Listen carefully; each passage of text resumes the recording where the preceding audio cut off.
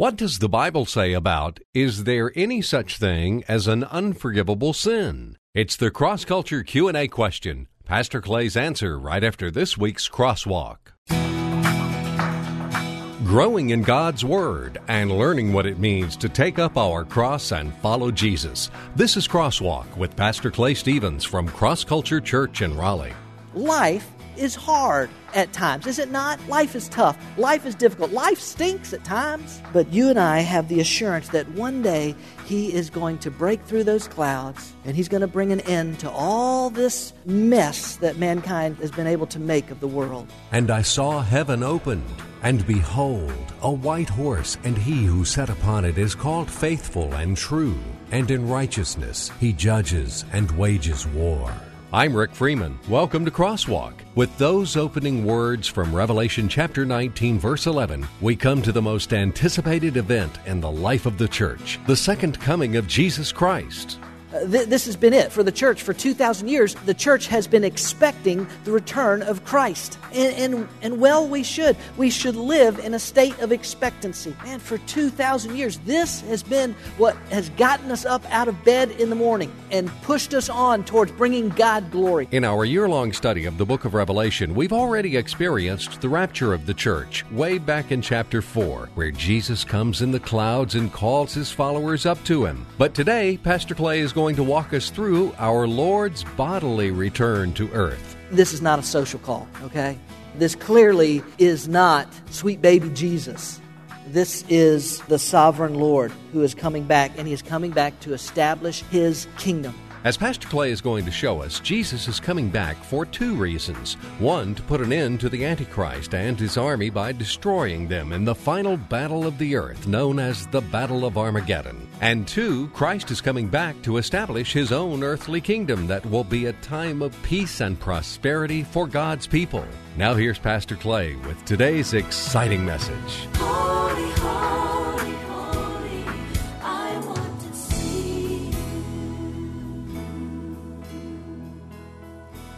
God's Word is filled with the promises that Christ will be back and that He will return to establish His kingdom on this earth. We've been almost a year now, studying the book of Revelation. Today we come to chapter 19, verses 11 through 21, which records what will be the second coming of Jesus Christ. Let's read it together this morning. Revelation chapter 19, beginning in verse 11, and I'll read to the end of the chapter.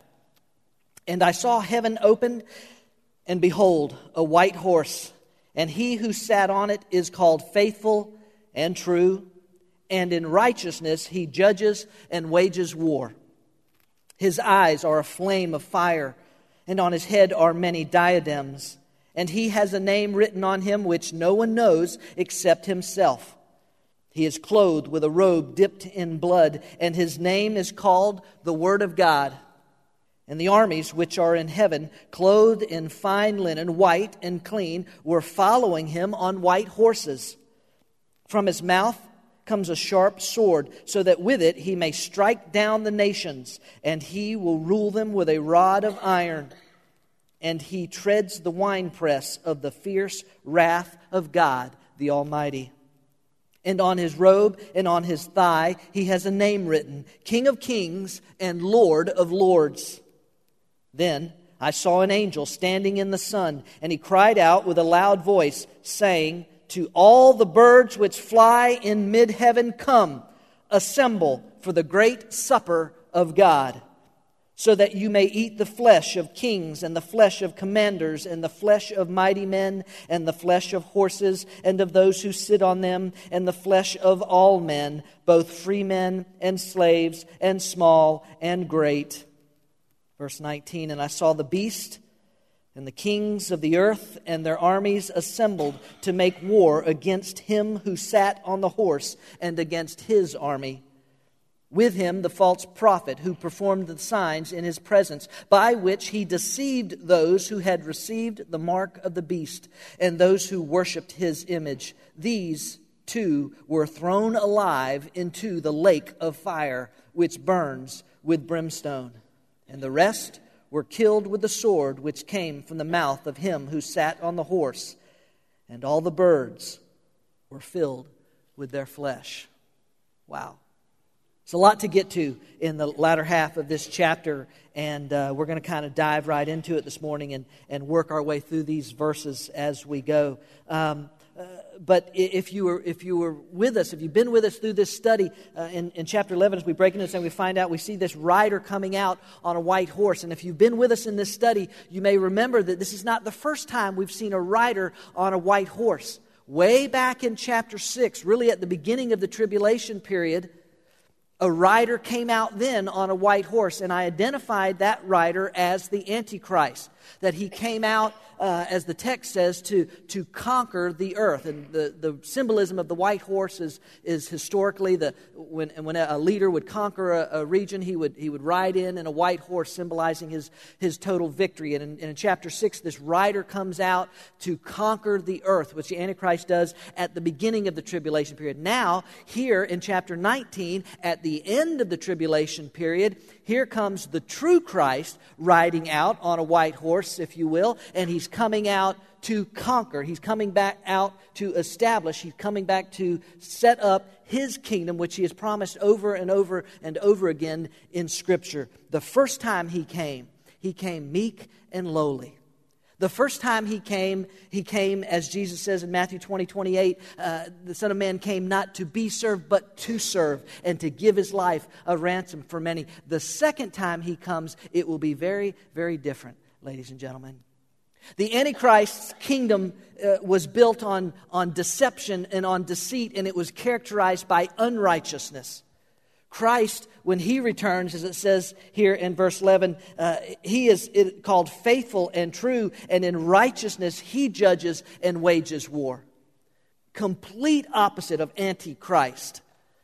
And his kingdom shall be one established in righteousness. I was thinking about that this morning. You know, one of the questions that people always ask is, well, what about those people that have never heard the name of Jesus? Now, I've addressed that issue before in our Q&A time, and I'm always happy to address it with anybody. But the ultimate answer is this. You know what? God is a God that is just. God is a God that is righteous. And you don't have to worry about it. Whatever God does, he'll do in complete righteousness and complete justice. It will be right in how God works and handles every situation. In verse 12 it says, his eyes are a flame of fire. It symbolizes his purity. It symbolizes the purity of Christ and the fact that nothing escapes his gaze. You know, you and I see things, I say this all the time to people, you and I see things through our own set of lenses, don't we? We see things based on our own perceptions, based on our past experiences. Maybe somebody burned us, and so we're a little less trusting. Maybe somebody abused us, and so we're a little more cautious. Maybe whatever it is. But we tend to see things based on our emotions, based on our experiences, based on our circumstances. And those can sometimes cloud the picture that we see. I'm so grateful that Christ's eyes, when he comes back, are a blaze of fire, that he sees in purity, and he knows exactly what the situation is in each and every one of our lives. On his head are many diadems or crowns. It symbolizes his authority. It's the diadem, it's the ruling crown, and it's not just one, he has many. It's symbolizing the fact that he is large and in charge, that he is over all of this, and that it's not in question, that he is over his kingdom, he is over his creation, he is over those who are his, that he has purchased with his own blood. He's wearing crowns symbolizing his authority. And then it says he has a name written on him which no one knows except himself. That's strange, isn't it? Well, since it tells us nothing about the name, there's really not a lot to say in speculation about the name, except that I will say this, and this is mine. I didn't read anybody else that said this, but I think, if nothing else, the very fact that John points it out to us, that he has this name that nobody knows except himself, I'm of the belief that if nothing else, it speaks to us and it tells us about the fact that you and I will never be able to realize all that God is. That this name that nobody knows symbolizes the very fact that God is more than you and I will ever realize, more than you and I can ever comprehend. Now, listen, don't get me wrong. we can know Him. Aren't you glad we can know God? We can know Him personally. And that relationship is so exciting to me, and I'm growing. And I confess to you, I'm growing in that relationship, and I'm learning, and I don't always get it right, and I don't always hear God as clearly as maybe I'd like to hear Him. And I'm growing in that. I can know Him, and I can know Him personally, and I can grow in that relationship with Him. And I believe that in eternity we'll know Him even more deeply than we know Him now. But I am of the belief that we will never fully comprehend all that God is, for the sheer fact that He is God and we're not. He is all-powerful and all-knowing and everywhere present, and we are none of those things. He is Alpha and Omega, beginning and end, and we are not. He is infinite and we are finite. It speaks of the mystery of God and the fact that He is so much beyond what we can even comprehend. Then in verse 13, there's this wonderful statement that says, He's clothed with a robe dipped in blood. Now, there's differences of opinion on this. Some people believe that the robe dipped in blood is His own blood, and that it symbolizes the cost of our freedom. That you and I did not save ourselves. If we are saved by God's grace, it is by His grace. That if we've been forgiven, if we're in right relationship with God, it is only because of what God has done for us, not what we can do to please God. And the blood on His robe symbolizes the fact that His blood was shed for us, and that it brought to us our freedom. And to that I would say, praise God. But some people believe that the blood on His robe symbolizes the blood of His enemies, and that it's actually His enemies' blood that's on His robe, and it therefore symbolizes His complete and total victory over His enemies and ours. Personally, I'm okay with either one of those. I'm okay with the idea of both of those. There's a reminder to us that His blood was shed for us, and so great a salvation has come to us as a result of what Christ did for us. He shed His blood, but also that made it possible for us to have victory over our enemies, the ultimate enemy being death. I'm okay with it being both. Also in verse 13, notice it says, and His name is called the Word of God. Now, this is not the first time that John has used this name, the Word of God, to refer to Jesus. If you're familiar with the gospel accounts, in John's gospel account, the very opening words of John's gospel in John chapter 1, we find this. Maybe you've read this before. In the beginning was the Word, and the Word was with God, and the Word was God. He was in the beginning with God. All things came into being through Him, and apart from Him, nothing came into being that has come into being. In Him was life, and the life was the light of men. And then in verse 14, this astounding statement, and the Word became flesh and dwelt among us. And we beheld His glory as of the only begotten from the Father, full of grace and truth.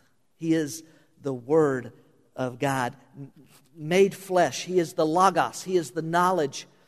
And He took on flesh.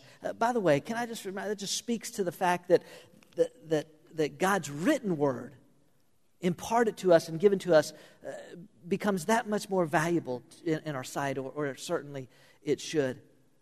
It is through God's word that we grow in that relationship that I mentioned a few moments ago. It's through God's word that we begin to understand who He is and all that He has for us and what His plans are. It's through His Word. I was thinking about this morning too. I have through the years heard of, read about, and counseled numbers of people who have fallen into immorality in their lives. Maybe it was marital infidelity. Maybe it was whatever. There can be, myriads of things. I have never known of one single person, never one single person, that would say, yeah, I fell into immorality. I cheated on my wife or my husband. I had sex outside of marriage. I did this. I did that. Whatever it might be. I've never known of one single person that would say that and say, but boy, I was so deep in God's Word at the time. I was really meditating on God's Word, and I just don't know how this happened. Never one. I've never known a person or a couple that if they were committed to the Word of God and were pouring it into their lives on a daily basis, that were not strong and shielded from the enemy that comes against it. I just can't say to you enough that you must pour into this and let it pour into you. And if you don't, you do so at your own peril. You go out into the world, you risk your own life at your own peril because you or I are too busy, or we don't understand what we read, or it's too boring, or it's the Word of God. Let me get off my soapbox there. Let's go back to the sermon.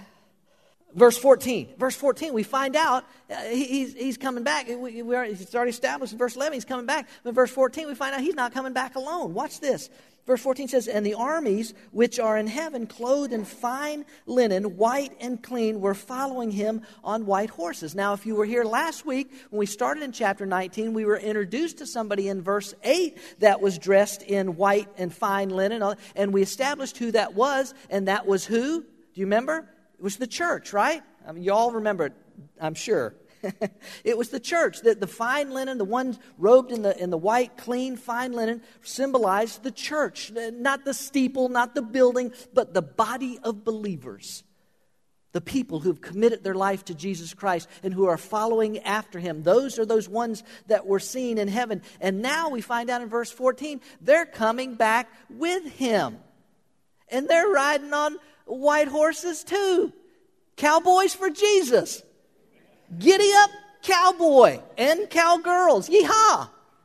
That's awesome. I don't know if y'all like riding horses or not, but when I was a kid, I was visiting my grandparents one time, and my grandfather owned a ranch. And I was with him one day when he went out to where the ranch hands were, and they were rounding up cattle and branding them, and they're all on their horses and all this stuff. I mean, it was cool, and they're branding cattle. And my grandfather and the foreman of his ranch, a man named Norman Stokes, apparently decided it would be a good idea to put me up on Norman's horse. Now I'm 7 or 8 years old. Okay, I'm somewhere in that area, 7, 8 years old.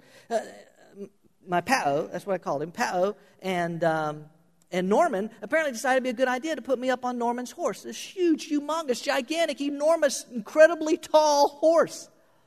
Now, I had a pony. I'd ridden a pony, but I had never been up on a full-grown horse before. You know, a horse can sense fear. A horse can sense fear, which I had a great deal of at that moment. And they no sooner put me in that saddle than that horse bolted, man. I mean, he took off like he's running the Kentucky Derby or something. And I'm holding on to that saddle horn for all I can. But it's just a matter of time before I go flying off, because I can't even reach the stirrups. I'm 7 or 8 years old, and that horse is just getting it, man. And I know it's just a matter of time before I fall off. And sure enough, I went flying off. But fortunately for me, I landed in a bull hole. Y'all know what a bull hole is? A bull hole is a hole that a bull makes. A bull will dig in the ground and dig up the soil and then lay in it. I mean, and big bulls make big holes.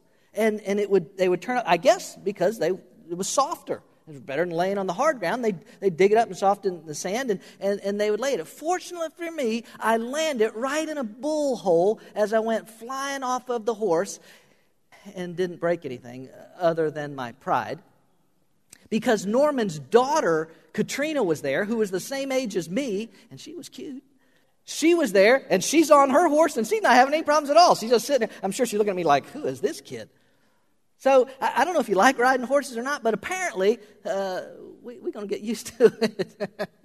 The symbolism is that we're coming out, and we're coming with him, and we're coming out to conquer. Now, let's look at verse 15 and 16.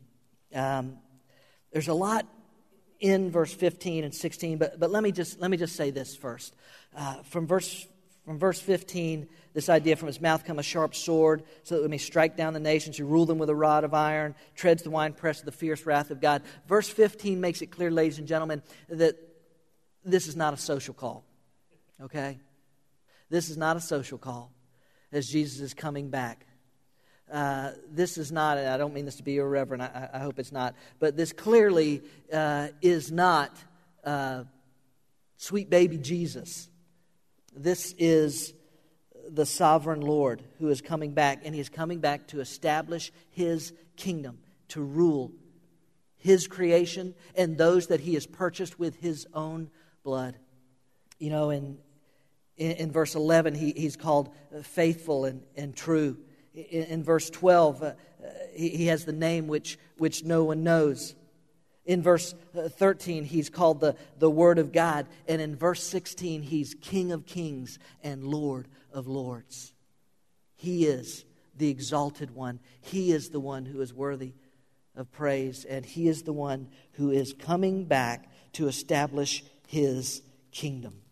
And then in verse 17, really through the end of the chapter, you have this record of a battle that we originally came across and preliminarily discussed in chapter 16, the Battle of Armageddon. This last, final, great battle that comes out. And listen, I mean, we all read it a moment ago. It is very graphic, isn't it? In the detail and in what's going on here. It's very graphic. But He is the Christ. He's the King. And He, listen, for generations and generations and generations, He has put up with the rebellion of man.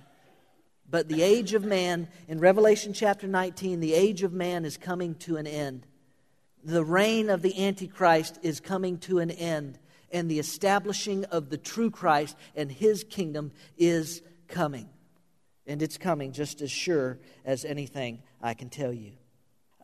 Speaking of the Antichrist, look at what ends up with him in verse 20 and 21. The text says, "And the beast was seized, and with him the false prophet who performed the signs in his presence, by which he deceived those who had received the mark of the beast and those who worshipped his image. These two were thrown alive into the lake of fire, which burns with brimstone." They have deceived countless numbers of people into believing that following Antichrist is better than following the true Christ. The irony of it is the greatest deception they performed was on themselves. Because apparently they deceived themselves into believing that they can actually defeat God and keep Christ from returning. But they are wrong. They're wrong. Because He comes back and they're tossed into, I don't mean that flippantly, casually, they're thrown into the lake of fire. Scripture makes it clear, and we'll see some of this next week, that there is at this present time two aspects of hell. There is what Scripture refers to as Hades, that part of hell where people who die even now without a relationship with God, the place where they go to right now. It is not a good place. It is a place of torment. It is a place where we found the rich young ruler in Jesus' story in the gospel accounts, or the rich ruler. And there is the lake of fire. As we'll see in chapter 20, Hades and those in it are going to be thrown into the lake of fire, but preceding them is the Antichrist and his false prophet.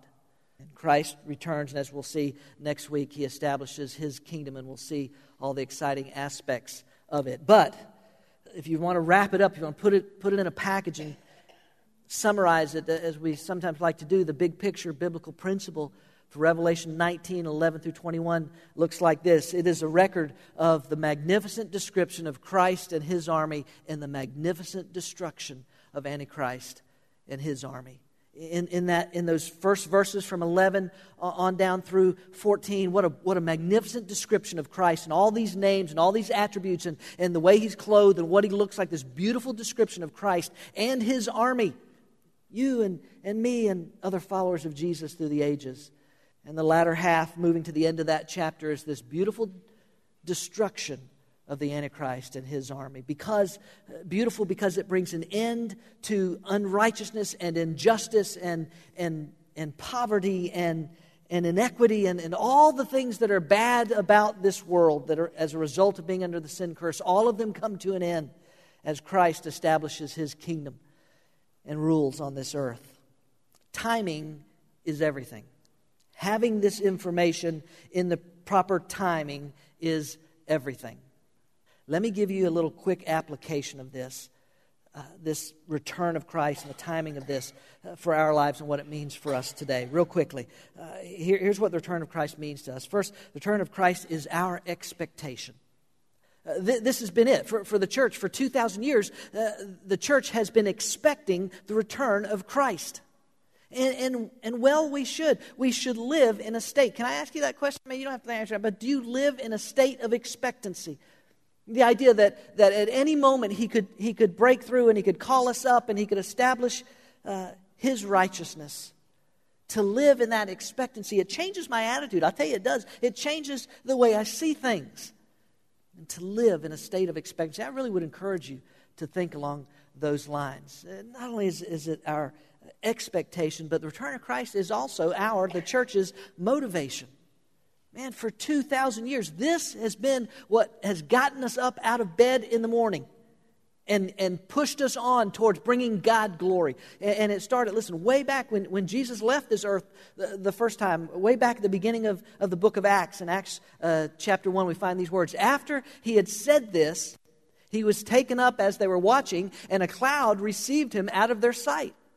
And while he was going, they were gazing into heaven, and watch this, and suddenly 2 men in white clothes stood by them. And they said, "Men of Galilee, why do you stand looking up into heaven?" It's a funny scene to me. Why do you stand looking up into heaven? This same Jesus who has been taken from you into heaven, here it is, will come in the same way that you have seen him going into heaven. Let me put it in today's vernacular. The angels that appeared before, I mean, you can just see them. They're all standing there just, oh, that is so cool. Look at, there goes Messiah. There goes Jesus. That is awesome. They're just standing, They're like, guys, this is what they say. Guys, what are you doing? Okay, you just saw him go. He's coming back again in like manner. I think he told you something, dude. Something about a great commission. Go and make disciples of all nations, baptizing them in the name of the Father, the Son, and the Holy Spirit. Teach them every commandment, lo, I'm with you to the very end of the age. I think he said something about that. Let's go. Chop, chop, get with it. That's what they're saying. And you know what the funny thing is? They did it.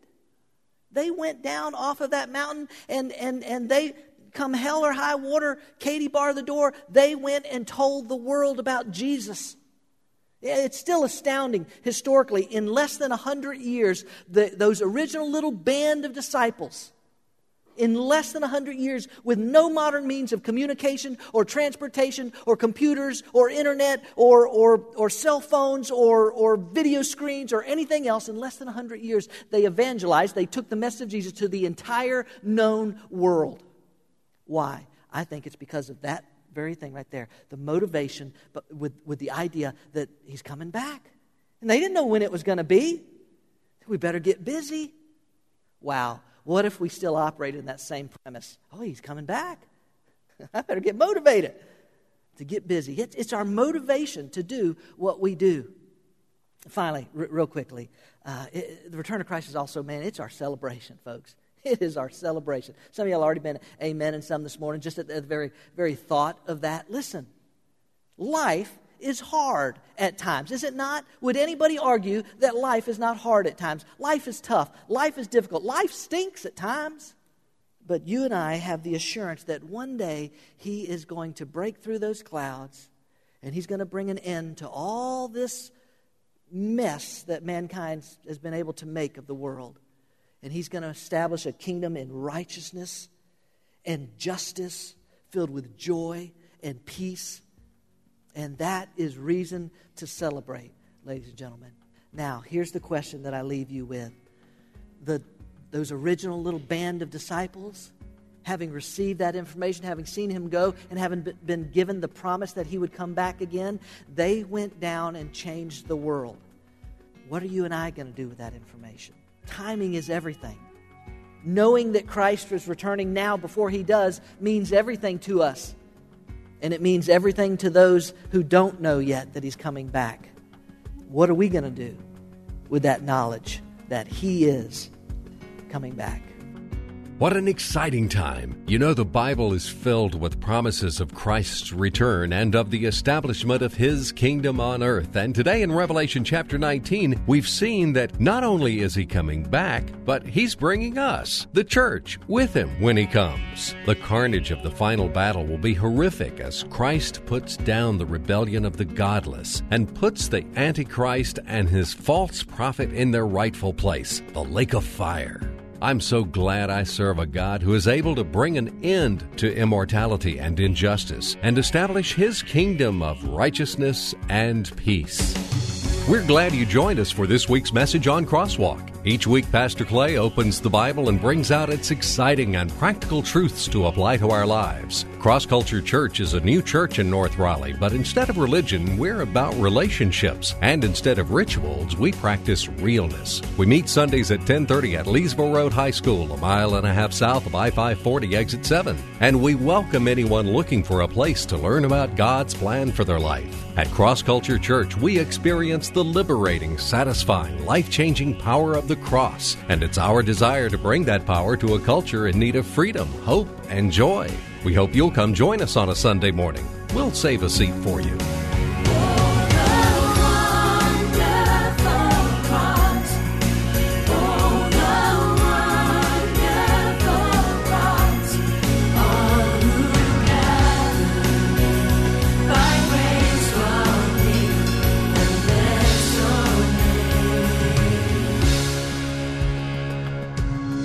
Cross Culture Church, a new church for people like you.